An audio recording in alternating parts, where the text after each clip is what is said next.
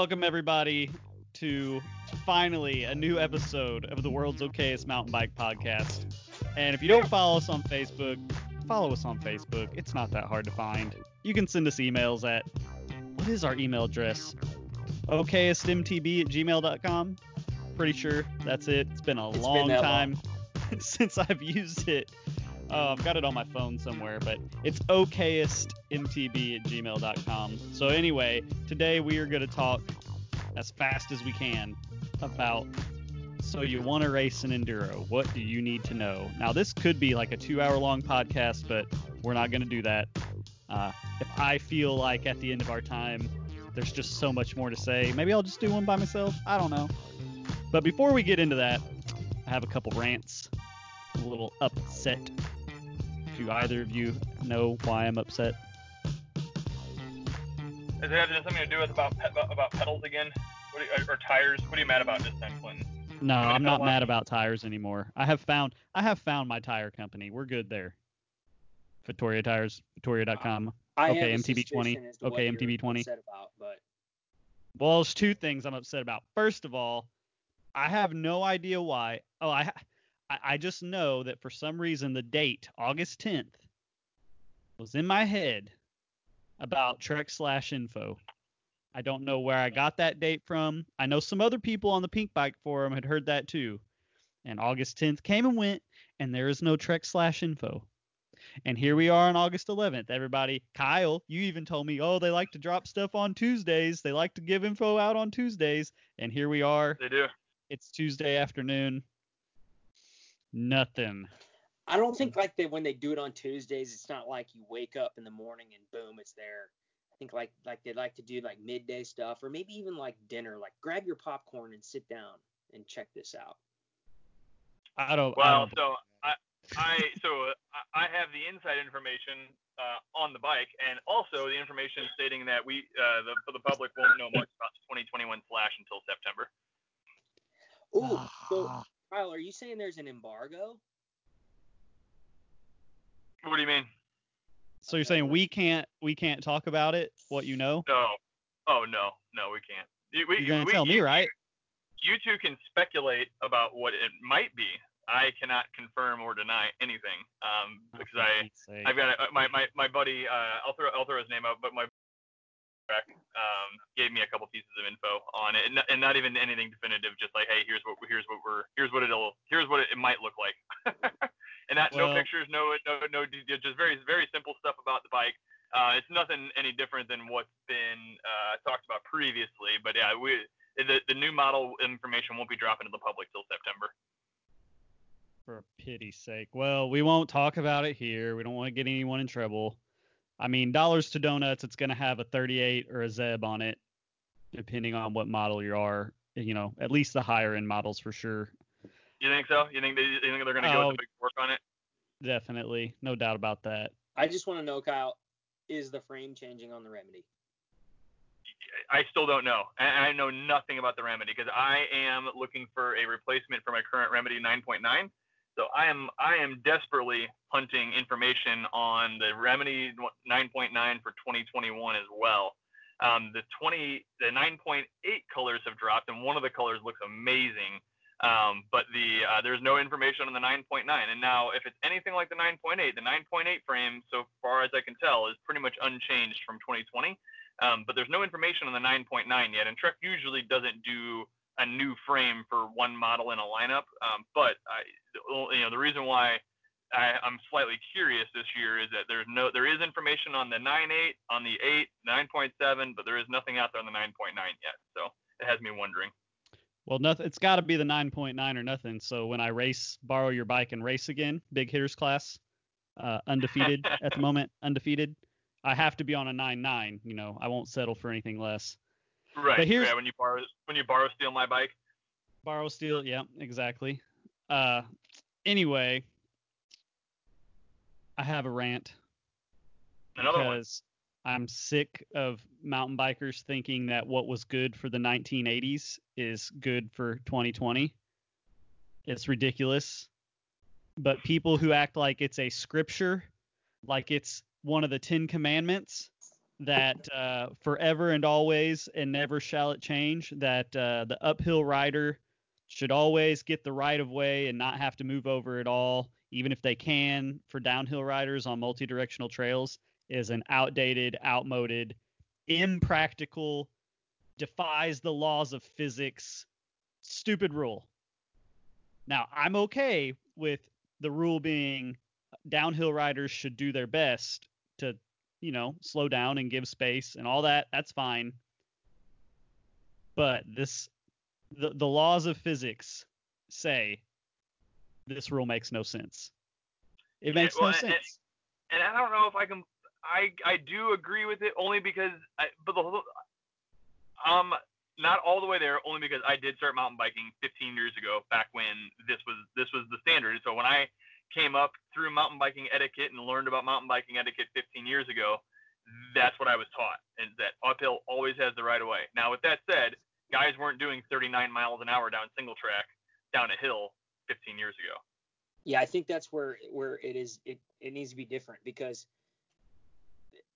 there's a huge inherent danger. Now, I agree too that, when necessary or when possible, if you are not just blazing down a trail downhill, that you should try and move to the side and let that climber keep working. But it poses a great danger to the downhiller too, and then you're going to get people that argue, well, they should just slow down going downhill. Well, no. Yeah, well, I agree. They should. The downhill riders should do all they can to be safe. Right. But if someone is uphill and they're gonna get super big on, well, it's my right, I've got the right of way, and not do anything to get over, they're gonna get hit, because it takes not much effort on these modern bikes. You don't have to be going for a Strava KOM. You can just be cruising. You could just be sitting on your seat and still maintain a ton of speed on a mellow trail. And I know we're going to lose listeners over this, but I don't care. We're doing this for fun anyway. But this line, if you can't get stopped in time or whatever, you're not in control, is the dumbest thing I've ever heard in my entire life. We're not, I can't even think of anything in the real world that stops that fast. Like, Richie Rude might have the greatest bike control on the planet, but if he's going 20 miles an hour and comes around a corner where you can't really see, he can't stop in 5 feet, because inertia, gravity, if the trail's a little loose, rocky, I don't care how hard you pull your brakes, just because you can't stop instantly doesn't mean you're out of control. So I don't know. I guess these guys, they need to get hats that say keep mountain biking slow, or make mountain biking slow again. Maybe that's what they need to do. They can wear their mountain biking slow hats again. We could all ride back on the rigid 26ers. We could all ride people. So a year or two ago, I did the Battle of Berryman, and I only did one lap, but it was this 26-mile loop, and I was on my Slash, so not exactly a cross country bike.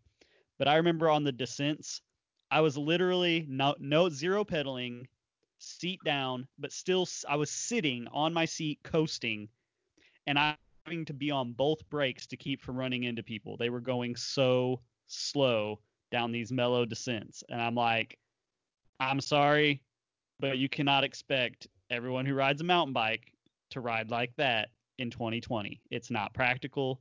It's not the way the sport's going.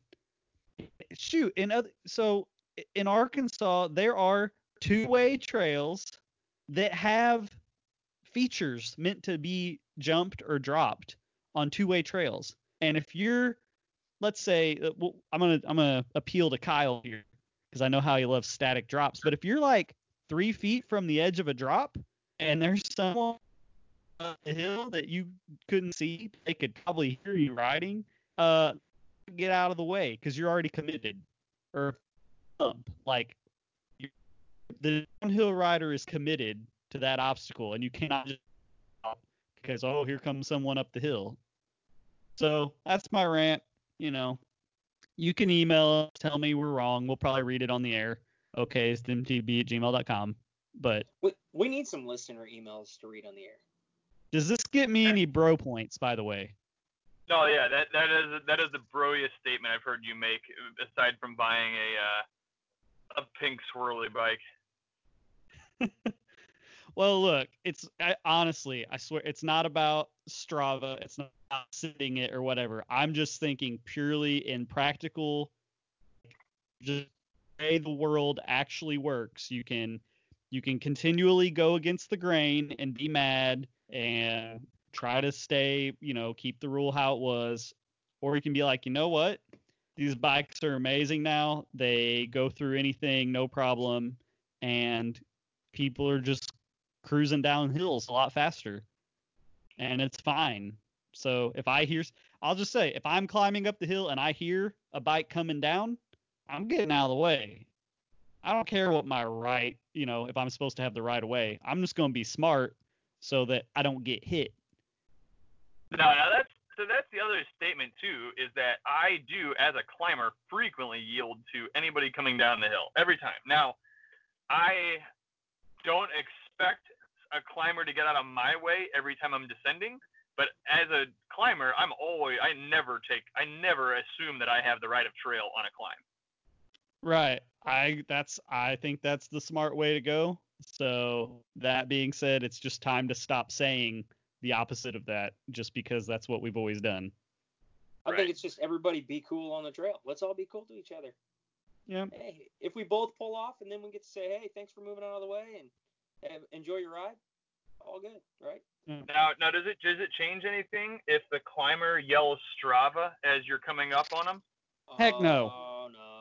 If you can hear them, that's the other thing. Look, going downhill fast on most bikes is a noisier affair.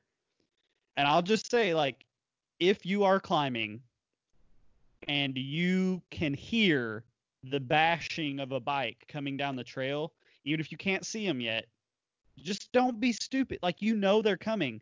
And especially if there's a corner coming up, if you can hear them, they probably can't hear you or know that you're there. So you need to just be smart and get off the tracks while the train's coming. It doesn't like the guy coming down the hill might be totally cool. And like when he sees you, might do everything he can to slow down and get over. That's all great. But gosh, people, just accept the world for what it actually is and not what you want it to be. So anyway, I guess we can move on from the rant. We need to get a sponsor for these rants. Like, yeah, we need a sponsor. Pulpamex has the Race Tech rant of the night. All right, Quentin. So what are we talking about today then? Now that you're off your pedestal. Okay, so like I said, we could probably talk about this for hours, but we're gonna try to keep it short. So what I'm gonna do, and we'll elaborate on them because I think we can. I'll save mine for last because I don't want there to be overlap. But Kyle, you've raced one enduro, right? Just one? Two. Okay. Ryan's done a couple. He's finished one. Finished one. He's finished one. He's been in 3. But really all it takes is racing one literally one time when the learning curve's pretty steep. Especially if you're at a place that's got some sharp rocks or you've got to be more self-sufficient and can't get back to your vehicle. So let's start with 3. So Kyle, we can start with you, and then we'll go to Ryan. Do one. You guys are each going to give me 3. You can phrase it as something I wish I had known before my first enduro, or something I wish I had taken with me, or just any kind of tip for someone brand new. And once we get through your 6, we'll see where our time's at, and maybe we'll keep going, maybe we won't. So if either of you has one off the top of your head right now that you for sure want to get to, let's go. I'll go. So this is a conundrum for me because I'm a semi-recovering weight weenie that started riding 160 mil bikes. So those two things don't really play that well together. But for a longest time, I was riding 140 mil 29ers that came in at like 24, 25 pounds. And bikes have been getting bigger and heavier throughout the years, whereas they spent a lot of years getting lighter.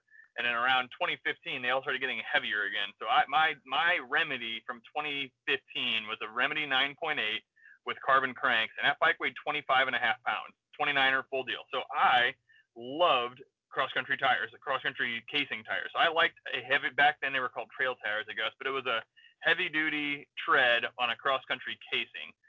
So I ran Bontrager Maxxis and stuff like that, but I liked having like a 700-gram tire, 800-gram tire.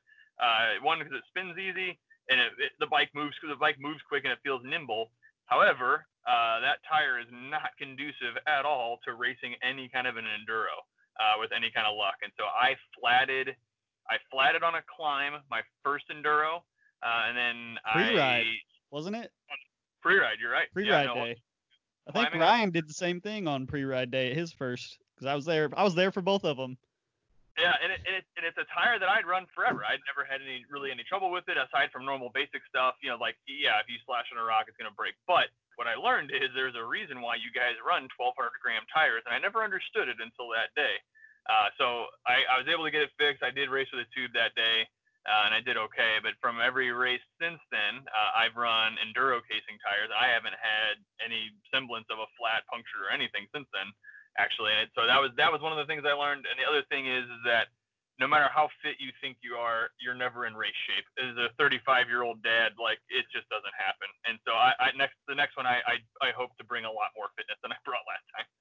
All right, we'll get to fitness later, but yeah, the general rule on tires is no matter how much energy you think you're going to save and have for the stage because of your light tires, it will never be more time-wise than it takes to fix a flat, or the time that a flat costs you.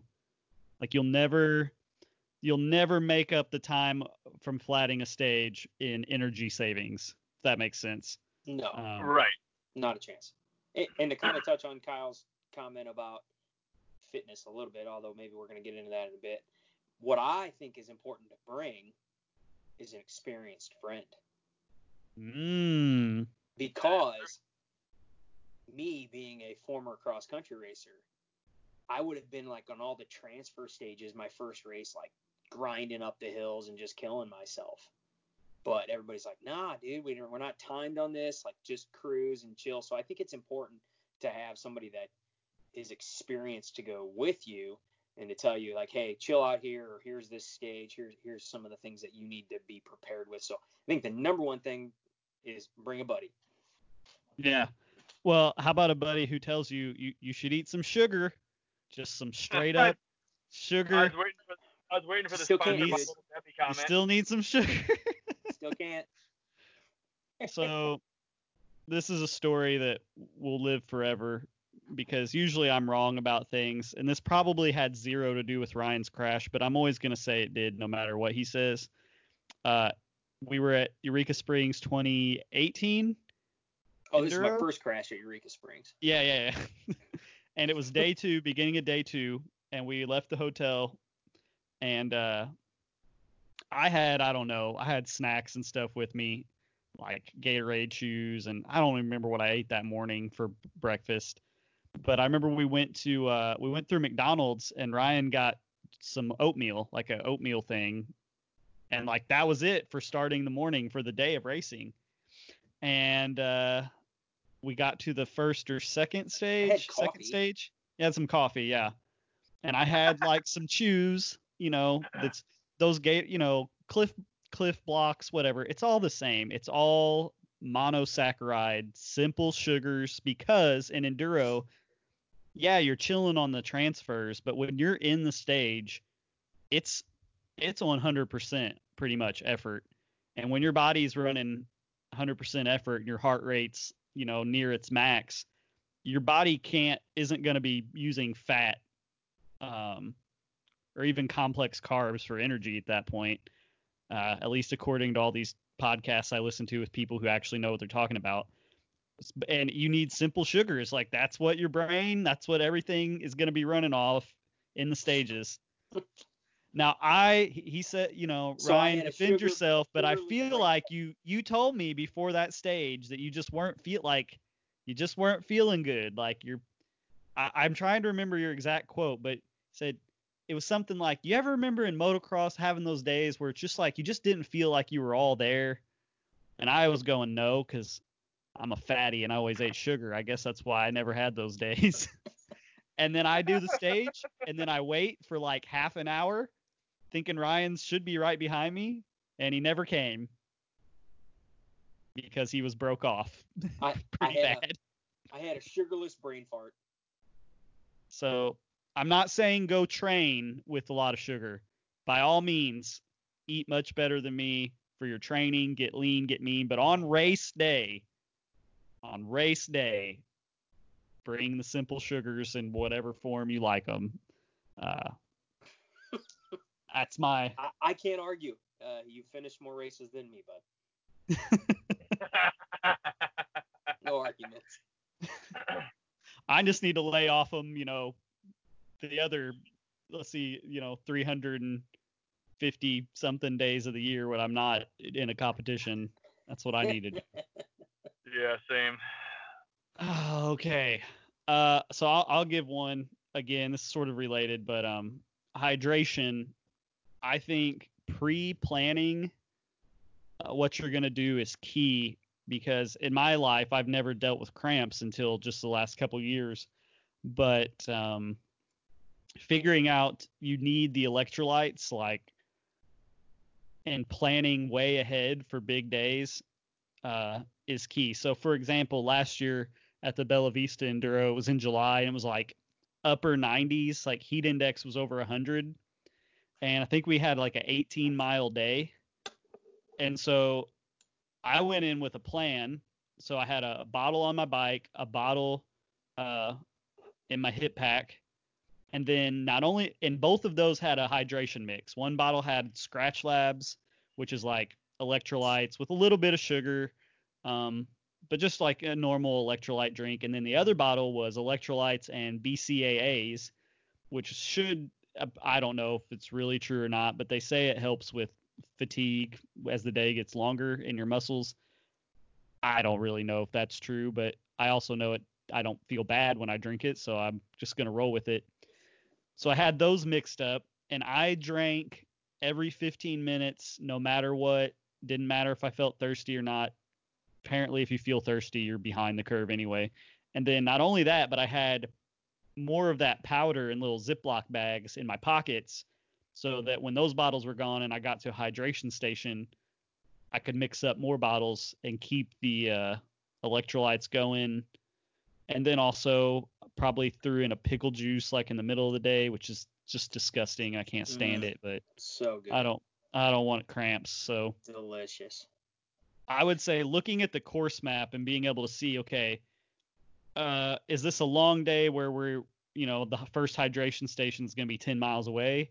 Or is it somewhere like, we race the Chubb Enduro? Well, shoot, for all but one transfer, I could go back to my truck between stages. So I didn't have to carry a bunch of water with me, and that extra weight was like carry a bottle, half a bottle, go get a drink after each stage, keep the weight off the bike, and yeah.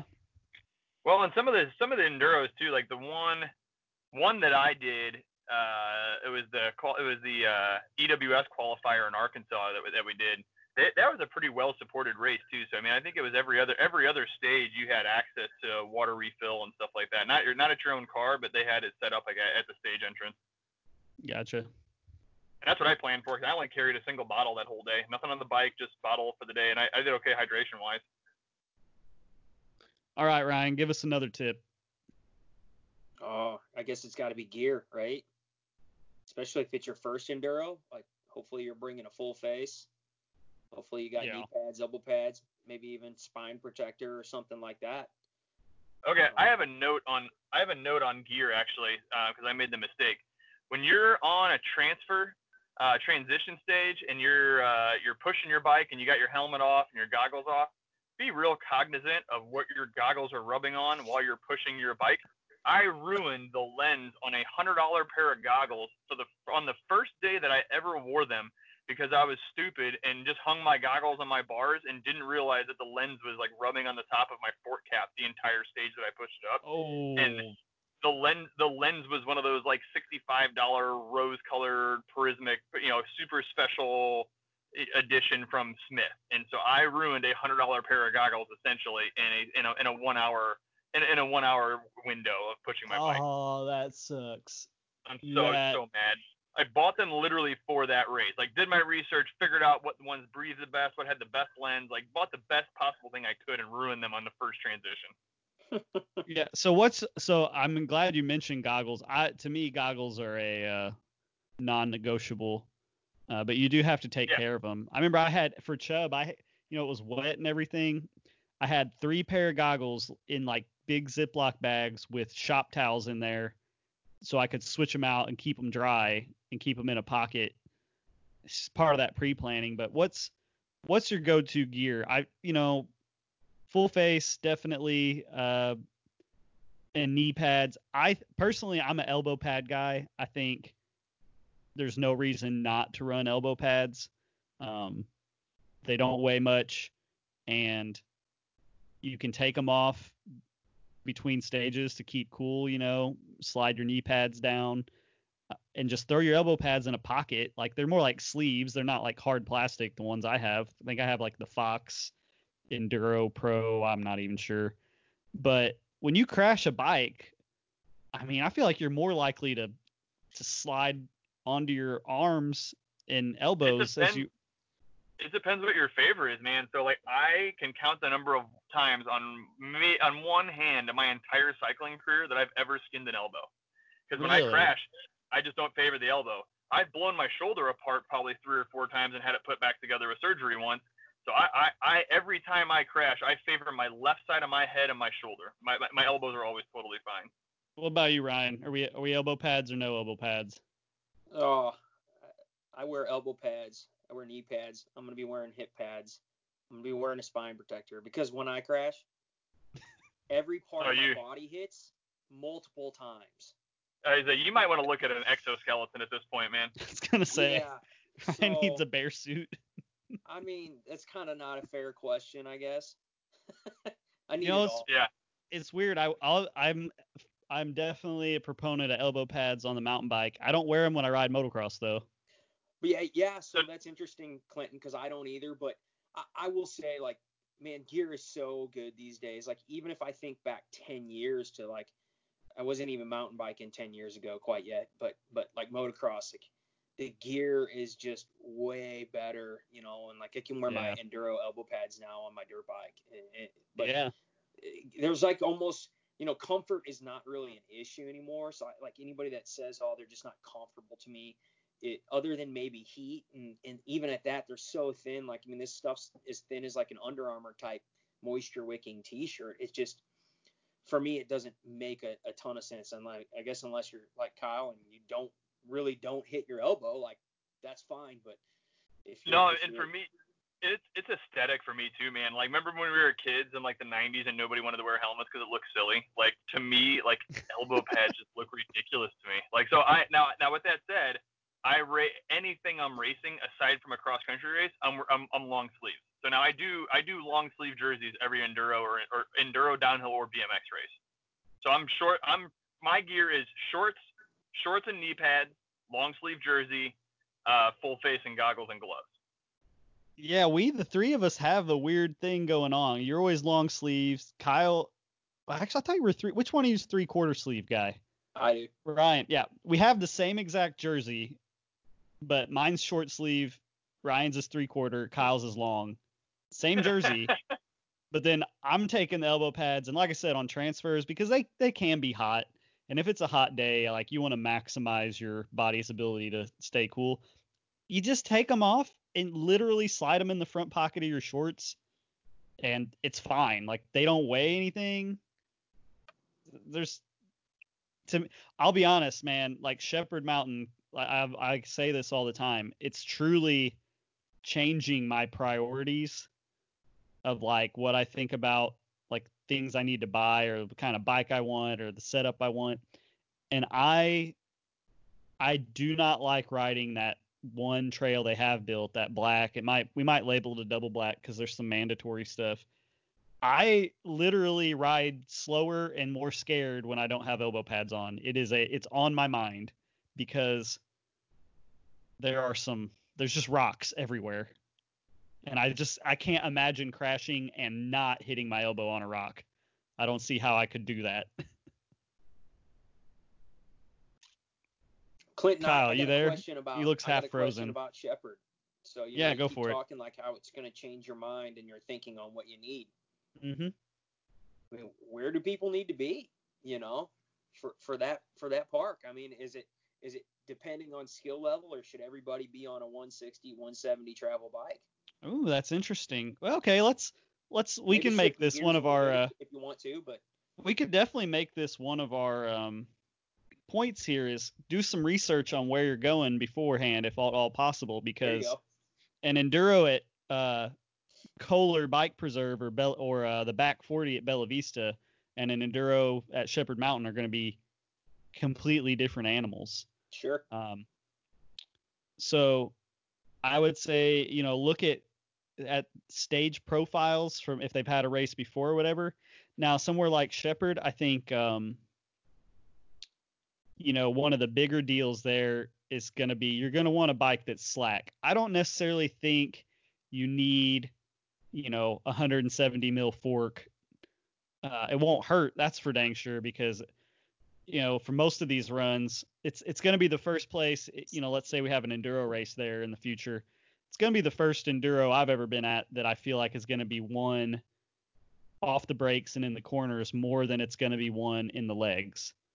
Especially, well, at least for the pro and the expert classes. I've tried to make some fast runs down the run that's there, and you quit pedaling in the first. You kind of pedal at the very top, it's mellow, but the whole middle section, you don't pedal. And even at the bottom, you don't pedal. But you're more tired than most runs where you do, just because you've got to stay in attack position and your legs are working, your upper body, you're on the brakes hard. And so I think, to me, if I was going to recommend a bike for someone who lives in St. Louis and primarily rides those, but also wants something at Shepherd, to me, the head angle is probably more important than necessarily the travel numbers. I've watched a good rider go down this trail no problem on a giant Trance, 115, 130, but I think it's like a 66-degree head angle or something. It's a good rider, a really good rider can go down the trail on just about anything, but there's a difference between thriving and surviving, and this could be a rant for another, podcast where we rant about how much bike do you quote unquote need. But that's a dumb question, because it's more like how comfortable do you want to be? How smooth do you want it to feel? All those things matter. But I would say getting that 66-degree or slacker head angle is good. If you can make your bike slacker or less slack, put that sucker in the slack setting for somewhere like Shepherd. But if you're racing like at Chubb Enduro or somewhere in Northwest Arkansas, if I go racing Enduro down in Arkansas, I'm going to flip mine back to the high setting, because there's a lot of pedaling, and I feel like I'd benefit more from less pedal strikes and better pedaling than being comfortable when the things turn steep. So yeah, research ahead where you're going. Yeah, I still haven't put my bike back in the low setting yet. I figured I'd get one ride on it before I switch that back after you rode it. Yeah. I haven't touched anything with the suspension either. Yeah, you adjusted everything in my bike. You changed literally the only thing that was on there was like the parts were the same when I got them back, but that was it. So I borrowed Kyle's bike for a cross country race in St. James at Forest City, because they had a class they're calling big hitters, which I hope to see this become like just a normal staple of Missouri cross country races. But it's a class for people. The Indian Camp Creek Challenge coming up in August is going to have a big hitters class in it as well. That's right, and all you enduro bros have a shot, because I can't be there. I'll be out and unable to attend. So, I remain undefeated. But I borrowed Kyle's Remedy because my suspension was at Trail Labs, and I got on his bike. I literally changed every setting on the bike. I flipped the Mino link. I raised the brake levers. I adjusted the bite point of the brake levers. tire pressure, suspension pressure, suspension clickers on the fork. I literally changed every setting on the bike except for the angle of the handlebars, like how they're rotated in the clamps. I left those. I swapped the saddle, seat post height. Saddle. Did you put new grips on it too? I should have. My hands went numb with your stupid little child grips. Kyle runs handlebar grips made for children, as far as I can tell. They were I like a holding thin on to grip. a broomstick. I like a thin grip.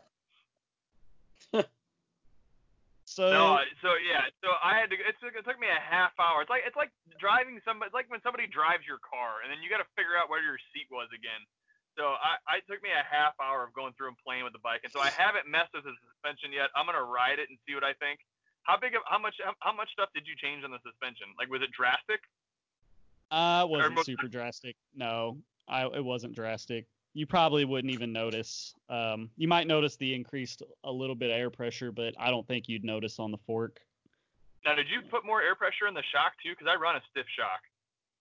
Yeah, I did, but I'm fat. I'm heavier than you, so I think I'm heavier. I have to be heavier than you by at least 10 pounds.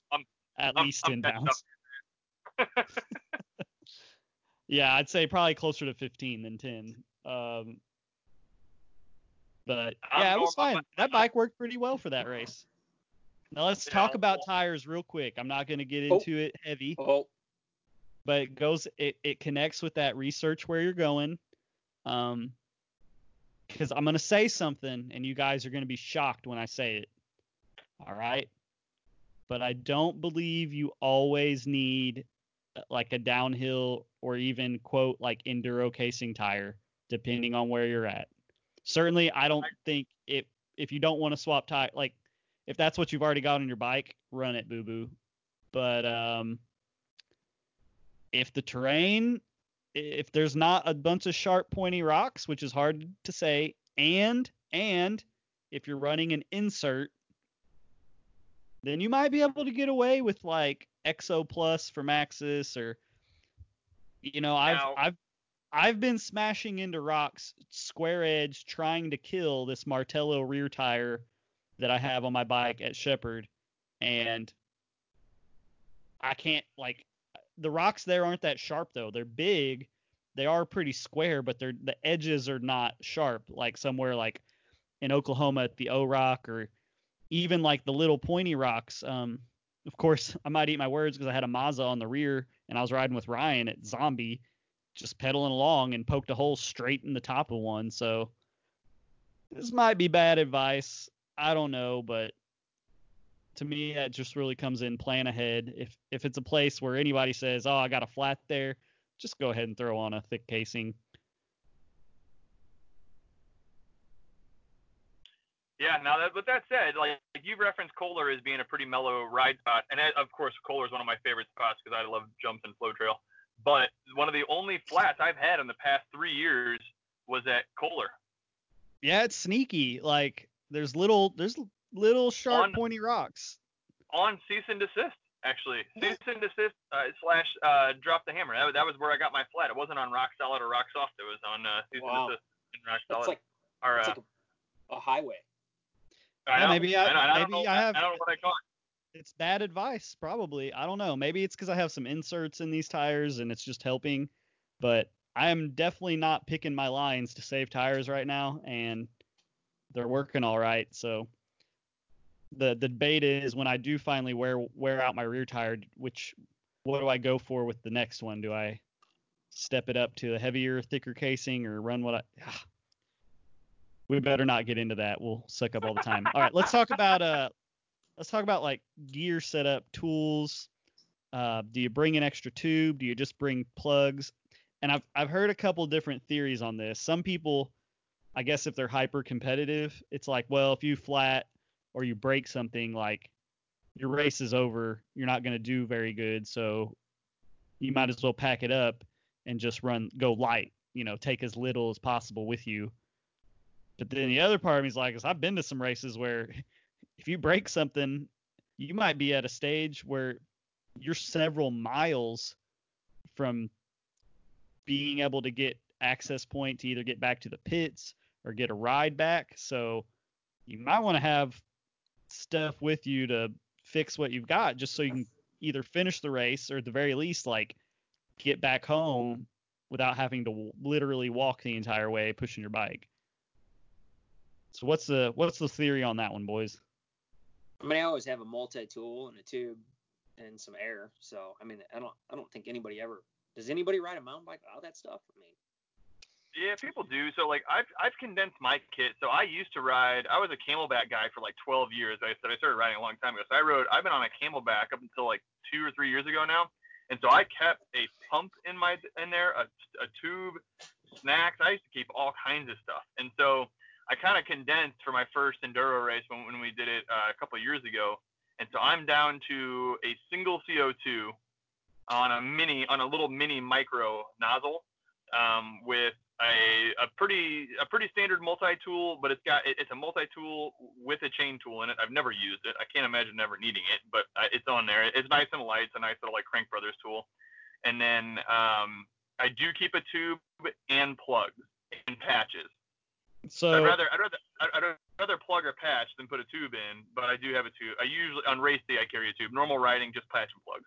Right. So if you're really serious about being a weight weenie, or you just want to be that guy, because I have been this guy. In fact, I was this guy the last time Ryan and I rode together.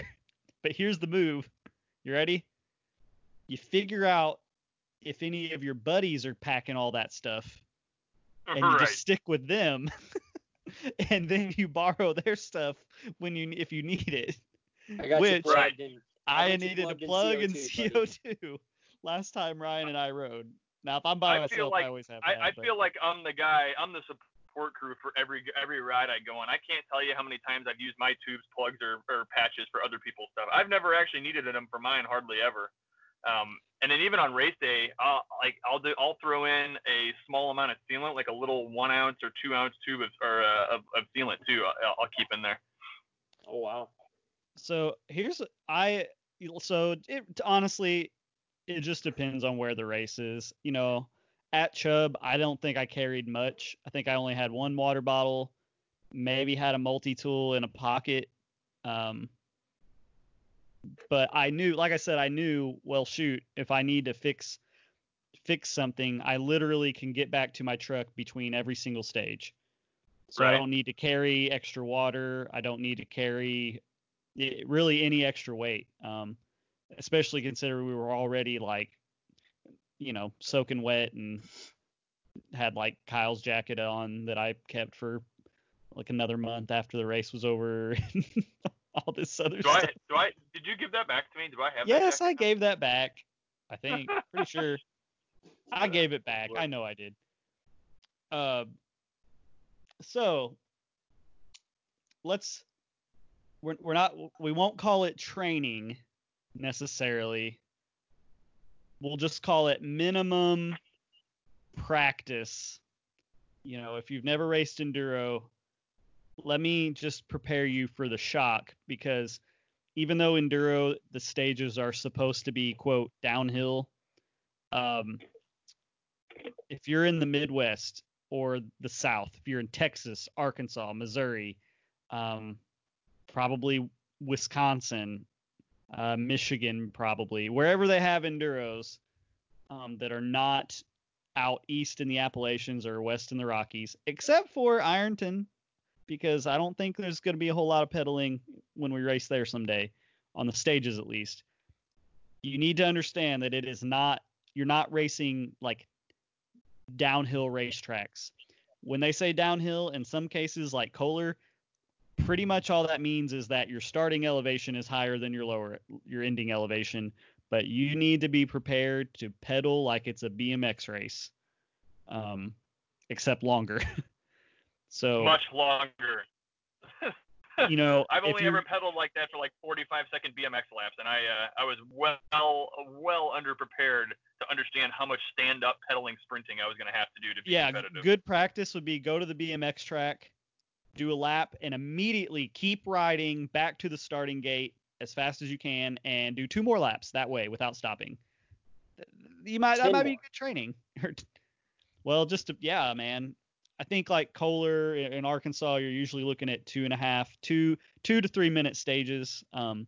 So if you're just riding your local trails wherever, maybe you don't have access to like downhill trails or whatever, get a stopwatch, hit the go button, and literally just go ride as hard as you can for about 3 minutes and take a rest, and do that like 4 or 5 more times in a ride, and that will definitely help get you prepared more than just like riding, as far as the physical strain. And then skills wise, learn how to actually do everything you can to go around and come out of corners with speed, I'd say would be the main thing.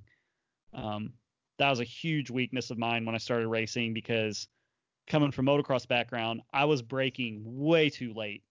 Like I would be coming into turns at Mach 5, but then come out of them with like 0 speed and have to pedal really hard. Missing the motor. Yeah. Ryan, what can you tell us about only going as fast as the course will allow? Why'd you call me out on that one? No, there's really only one thing, and it's jumps. Just beware if you're riding at a bike park that has like jumps on a flow trail, dial that speed in and pre-ride, and then just hit them that fast. Yeah, that was always my week. Pre-ride's very key, but even that can be tough. Like, you know, where I crashed and broke my hip last year, still we pre-rode it, but you know, just the memory didn't serve me right. I guess maybe I didn't have my sugar that morning. Must have been it. That must have been it. That must have been it. That was always my hardest thing about racing, was that I no matter whether I was pre-riding or what I was doing, I could never get myself to practice at the pace at which I was going to go when the gun went off. Like no matter what, like the BMX track is the only place I can do that, because like they actually run a full gate, like where they'll run, you know, like a normal NBL ABA gate every single lap. So like you got used to the cadence and everything like that, so you could, you know, and that track is fast enough where you have to give it all to make it all the way around. But when it comes to mountain biking, I was doing so much riding where it was just very casual. I just want to go ride with my friends, kind of chat with them on the trail, ride the fast stuff fast, the slow stuff slow, never really try to link any of that stuff together. Like ride as slow as you possibly could to get to the fun stuff, and then ride that fast as it was fun. But that's so different than what race pace is. And so even in my head, pre-riding, I would ride the trail at an enjoyable pace, hit features, enjoy the ride. But when the gun went off the next morning, like it was a totally different pace, and I could never train myself to practice as fast as I race, and that led to crash and injury for me as well too early in my career, which is why I just don't race much anymore. I think I'll admit like I probably was riding over my head, you know, in those instances, but it's not that those are features that I'm not capable of doing. You guys both. Oh yeah, it's more just forgetting what features coming up, because not having the trail knowledge or the memory of that specific stage or trail. Yeah, and I know at bigger races, honestly, they stay away from like those kind of features, especially like flow trail jumps that are very speed specific and poppy. So that's not usually a part of something that you're going to find on an enduro course anyway. Another thing I would say, you know, we kind of mentioned this before, but on transitions, like, in my opinion, take it easy. That's not where the race is won or lost.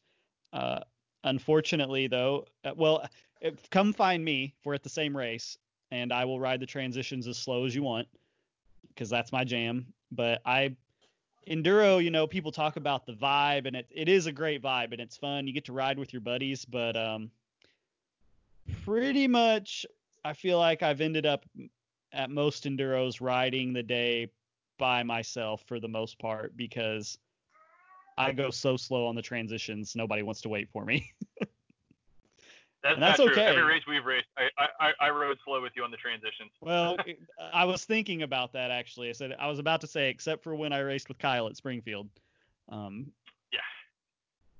Or heck, even Arkansas. I think we transitioned pretty much the same in Arkansas for the most part. I think I might have even been slower than you on the transition.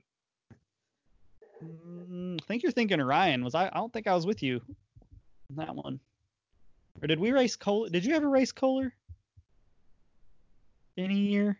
I've done it 3 times. I don't remember. So. I can't remember it actually. Man, I don't think. Well, they're probably not having it this year, but even if they were, I don't know if I'd be doing that one. All right, well, I'll do one last one fast. Now, this isn't really so much of a tip as it is just a preference, but I have found that I definitely prefer if I need extra water, more than just one bottle on the bike, I definitely prefer the hip pack with an extra bottle over a backpack. For a couple reasons. It's cooler. I feel like it doesn't trap. Backpacks, the one I have is pretty good, but it does trap a little heat on your back. And I think just having the weight on my shoulders, I've ridden with a backpack before where my lower back started hurting, and I just find that doesn't happen with a hip pack. So, if you're on the fence about investing in a good hip pack, I say do it. I think we all, or at least Kyle and I, have the Bontrager Rapid Pack, and it fits nice and snug. That's a good pack for the money, though. It's a good one. Like, I don't have any problems with it. Keeps the bottle centered. I know some people, it might scare them to have a bottle centered like where your spine is, but unless your water bottle's like made out of metal, it's probably really like, if you land that hard, it's gonna just squish that bottle, I would assume. Yeah. No, unless you're putting a Nalgene in there or something. Yeah, don't do that. I've been running a hip pack on the dirt bike. It's pretty awesome. Oh yeah, you're a Woods guy now. Forgot about that. Dude. With a bladder in it. Yeah. Nice. Huh. 1.5 liters. It's pretty sweet. All right, so that's my random. That's my random preference thing. It's just for me. You guys have one, a quirk or something you don't see everybody doing or worrying about? Do we all ride clipless on race day? Yeah, we do. Yeah. I do. Okay. And I honestly think it has saved me several times, primarily with hard pedal strikes. I've had some really hard pedal strikes where I just cannot imagine that if I had done that with flat pedals, that my foot leg wouldn't have like blown off the pedal, and who knows what would have happened. I've smacked trees dead on my toe and rocks, and just managed to kind of swap for a second and keep going. Whereas if I wasn't clipped in, I don't know. But if you're not comfortable doing it, don't do it. I'll make a for comment. Your first time on a race day. Yeah, I'll make a comment to kind of go off that. What not to bring on race day is anything new. No new setup, no new settings on the bike, no new gear. You should have at least tried everything out, because you don't want to be finding out that you don't like a suspension setting or a new tire, or you don't like a hip pack, and that's all you got to get you through the day.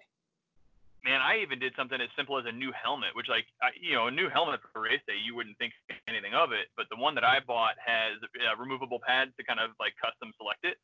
So I tried it on, in my house, and I put the pads in that I thought fit my head the best. But when I realized that, like, when you're in an aggressive riding position, like going down something steep, your head is looking up, like, to see it. And my back pad that rubbed on my neck was way too big.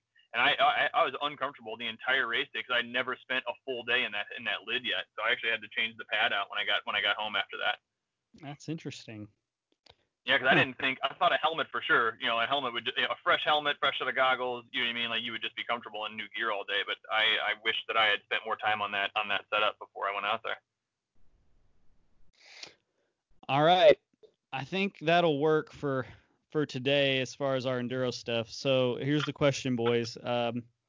Let's just hypothetically suppose the things I think I might know did not come from Kyle. Just throw that out here. But let's suppose the new Slash is very similar to the old, but it bumps up 160 rear, 170 front, big fork, little bit steeper seat tube, maybe half a degree or so slacker. But let's say that it comes in a blue that looks pretty good. Here's the question. Does Clint sell his current bike which, by the way, just got its suspension completely serviced, like full damper, everything, front and rear.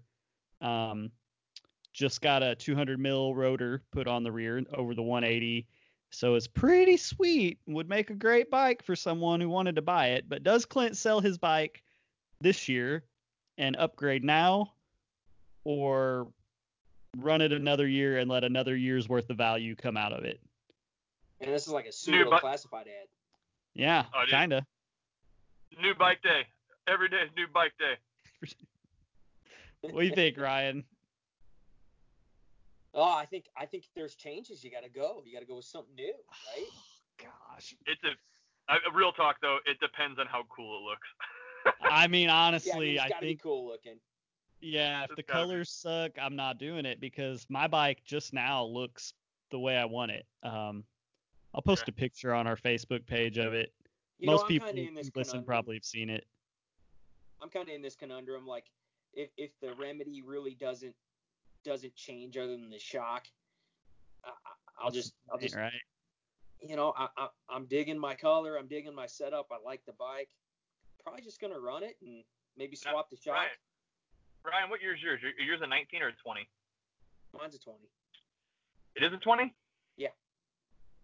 Okay. Now, if I do keep it, I am going to end up, I let Chris of the shop, I called him. I was like, hey, if you haven't ordered that stem yet, don't, because I might end up selling my bike anyway. And then what's the point? I'll have had it for like a week. But if I end up keeping this bike and if the stem is still available, I might take it. But the other part of me is like, well, they designed the thing with 50 mil stem for a reason, right? Like, I am a believer that the engineers typically don't just do things randomly.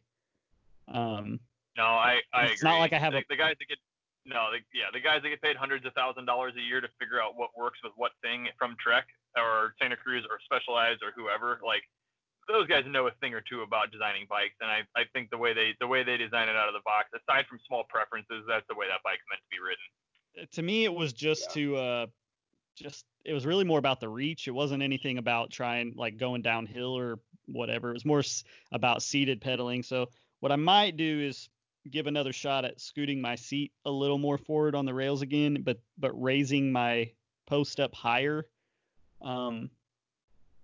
And see if I could go that route to get it a little closer. But it's honestly, it's not that big of an issue. To be fair, the other deciding factor for you, Clint, would be is if Trek releases the Slash in an 18.5. That would be. You know what? That'd be the deal breaker for you for sure.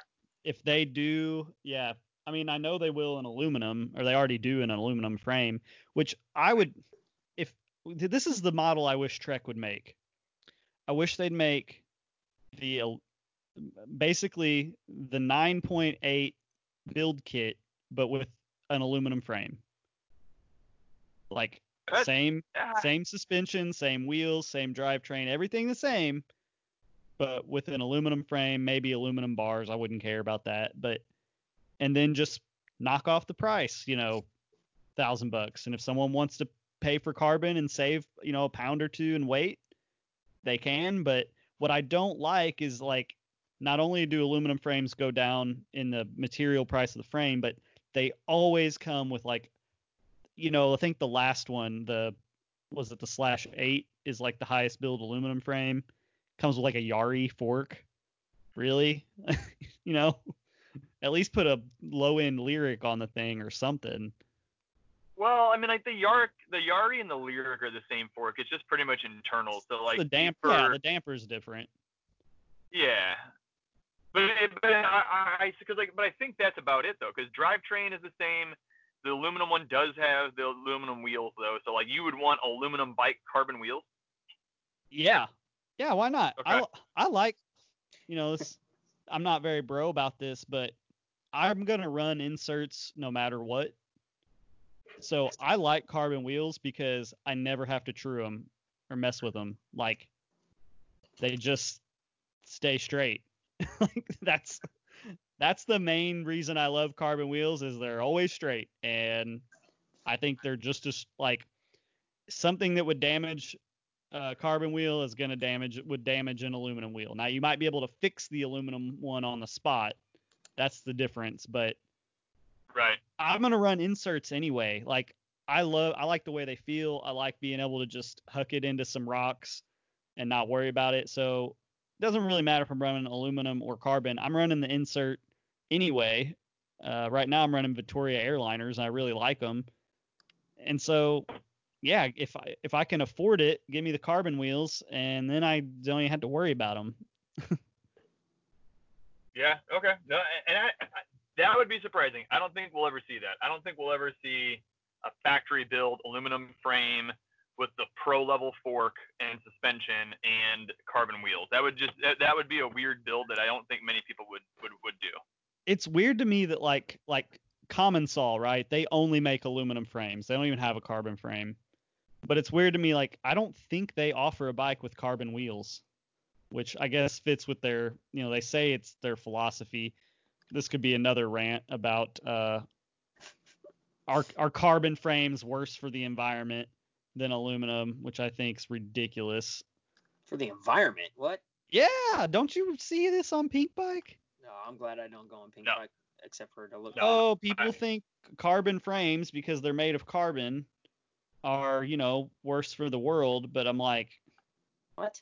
It's a byproduct. Like, they get the material for it from a little bitty hole in the ground, and then it's a byproduct coming out of the refinery where your gasoline's made, which you need, whether you think you do or not. Versus, have you ever seen a bauxite mine where they mine aluminum alloy? Like, right. It's like a huge giant pit. So yeah, maybe the aluminum can be recycled, but I'm just not worried about that. But yeah, I like carbon wheels. If you told me you can have a carbon frame and aluminum wheels, or an aluminum frame and carbon wheels, and all the other components the same, I'm probably doing the aluminum frame carbon wheels, which I know is like opposite of what most people would say. But yeah, interesting. I don't know. I feel like I've been in carbon stuff for so long now. I don't think I'd ever go back to an aluminum frame, really. I mean, like, obviously I've got aluminum bikes that I love and enjoy, and it doesn't bother me. But like, I've been in a carbon. My main squeeze trail bike has been a carbon bike now for like 5 years or 6 years. So. No, I'd rather have carbon if all things being equal. But if it's like, let's say everything's the same except aluminum and $1,000, I'll take $1,000 in the aluminum. Okay. I'm racing my aluminum bike in a week and a half. You're not gonna do big hitters? No, dude. I love that. That trail is so much fun on my single speed, man. That single speed bike I got is hilariously fun to ride. Didn't you tell me though last time you raced it that you were like spinning out everywhere? No, I spun out in the flat, but like I still won the single speed class. Me and the three of us. It was like me Ryan, and Mark. Are you gonna race? No, I'll be out of town, dude. I know. If I was, I would love to do it. I'd take the inserts out of my tires if I was doing it. But it's such a mellow trail, dude. Like I'm like half debating on doing the race with Connor on the Mac ride, to be honest with you. If I was in town, I'd do it with you. That sounds fun. Yeah, but Connor's getting a sweet new mountain bike for his birthday the day before, so Connor's gonna race the kids class actually on his new mountain bike. He doesn't know that yet, but he's going to. Yeah, I'm pretty pumped for him. All right, guys. Well, I will do my best to get this edited quickly, get it out there to the world. Our legions and legions of loyal fans demand. Where can they check us out at? If they're listening, they've already checked us out. But if you have a preferred podcast app and you're on one you don't like, or if you're listening directly through like a web browser, we should be on all the major podcast apps: Apple Podcasts, Castbox, Google Podcasts, our website. Definitely check us out on Facebook. Just look up in the search bar World's Okayest Mountain Bike Podcast. Again, you can always email us questions or comments at okayestmtb@gmail.com. And I think that's it. I think we're good. We're well over an hour now, so I think it's time to go. Very nice. See you next time. Awesome. All right. Thanks, Cheers, guys. boys. See ya.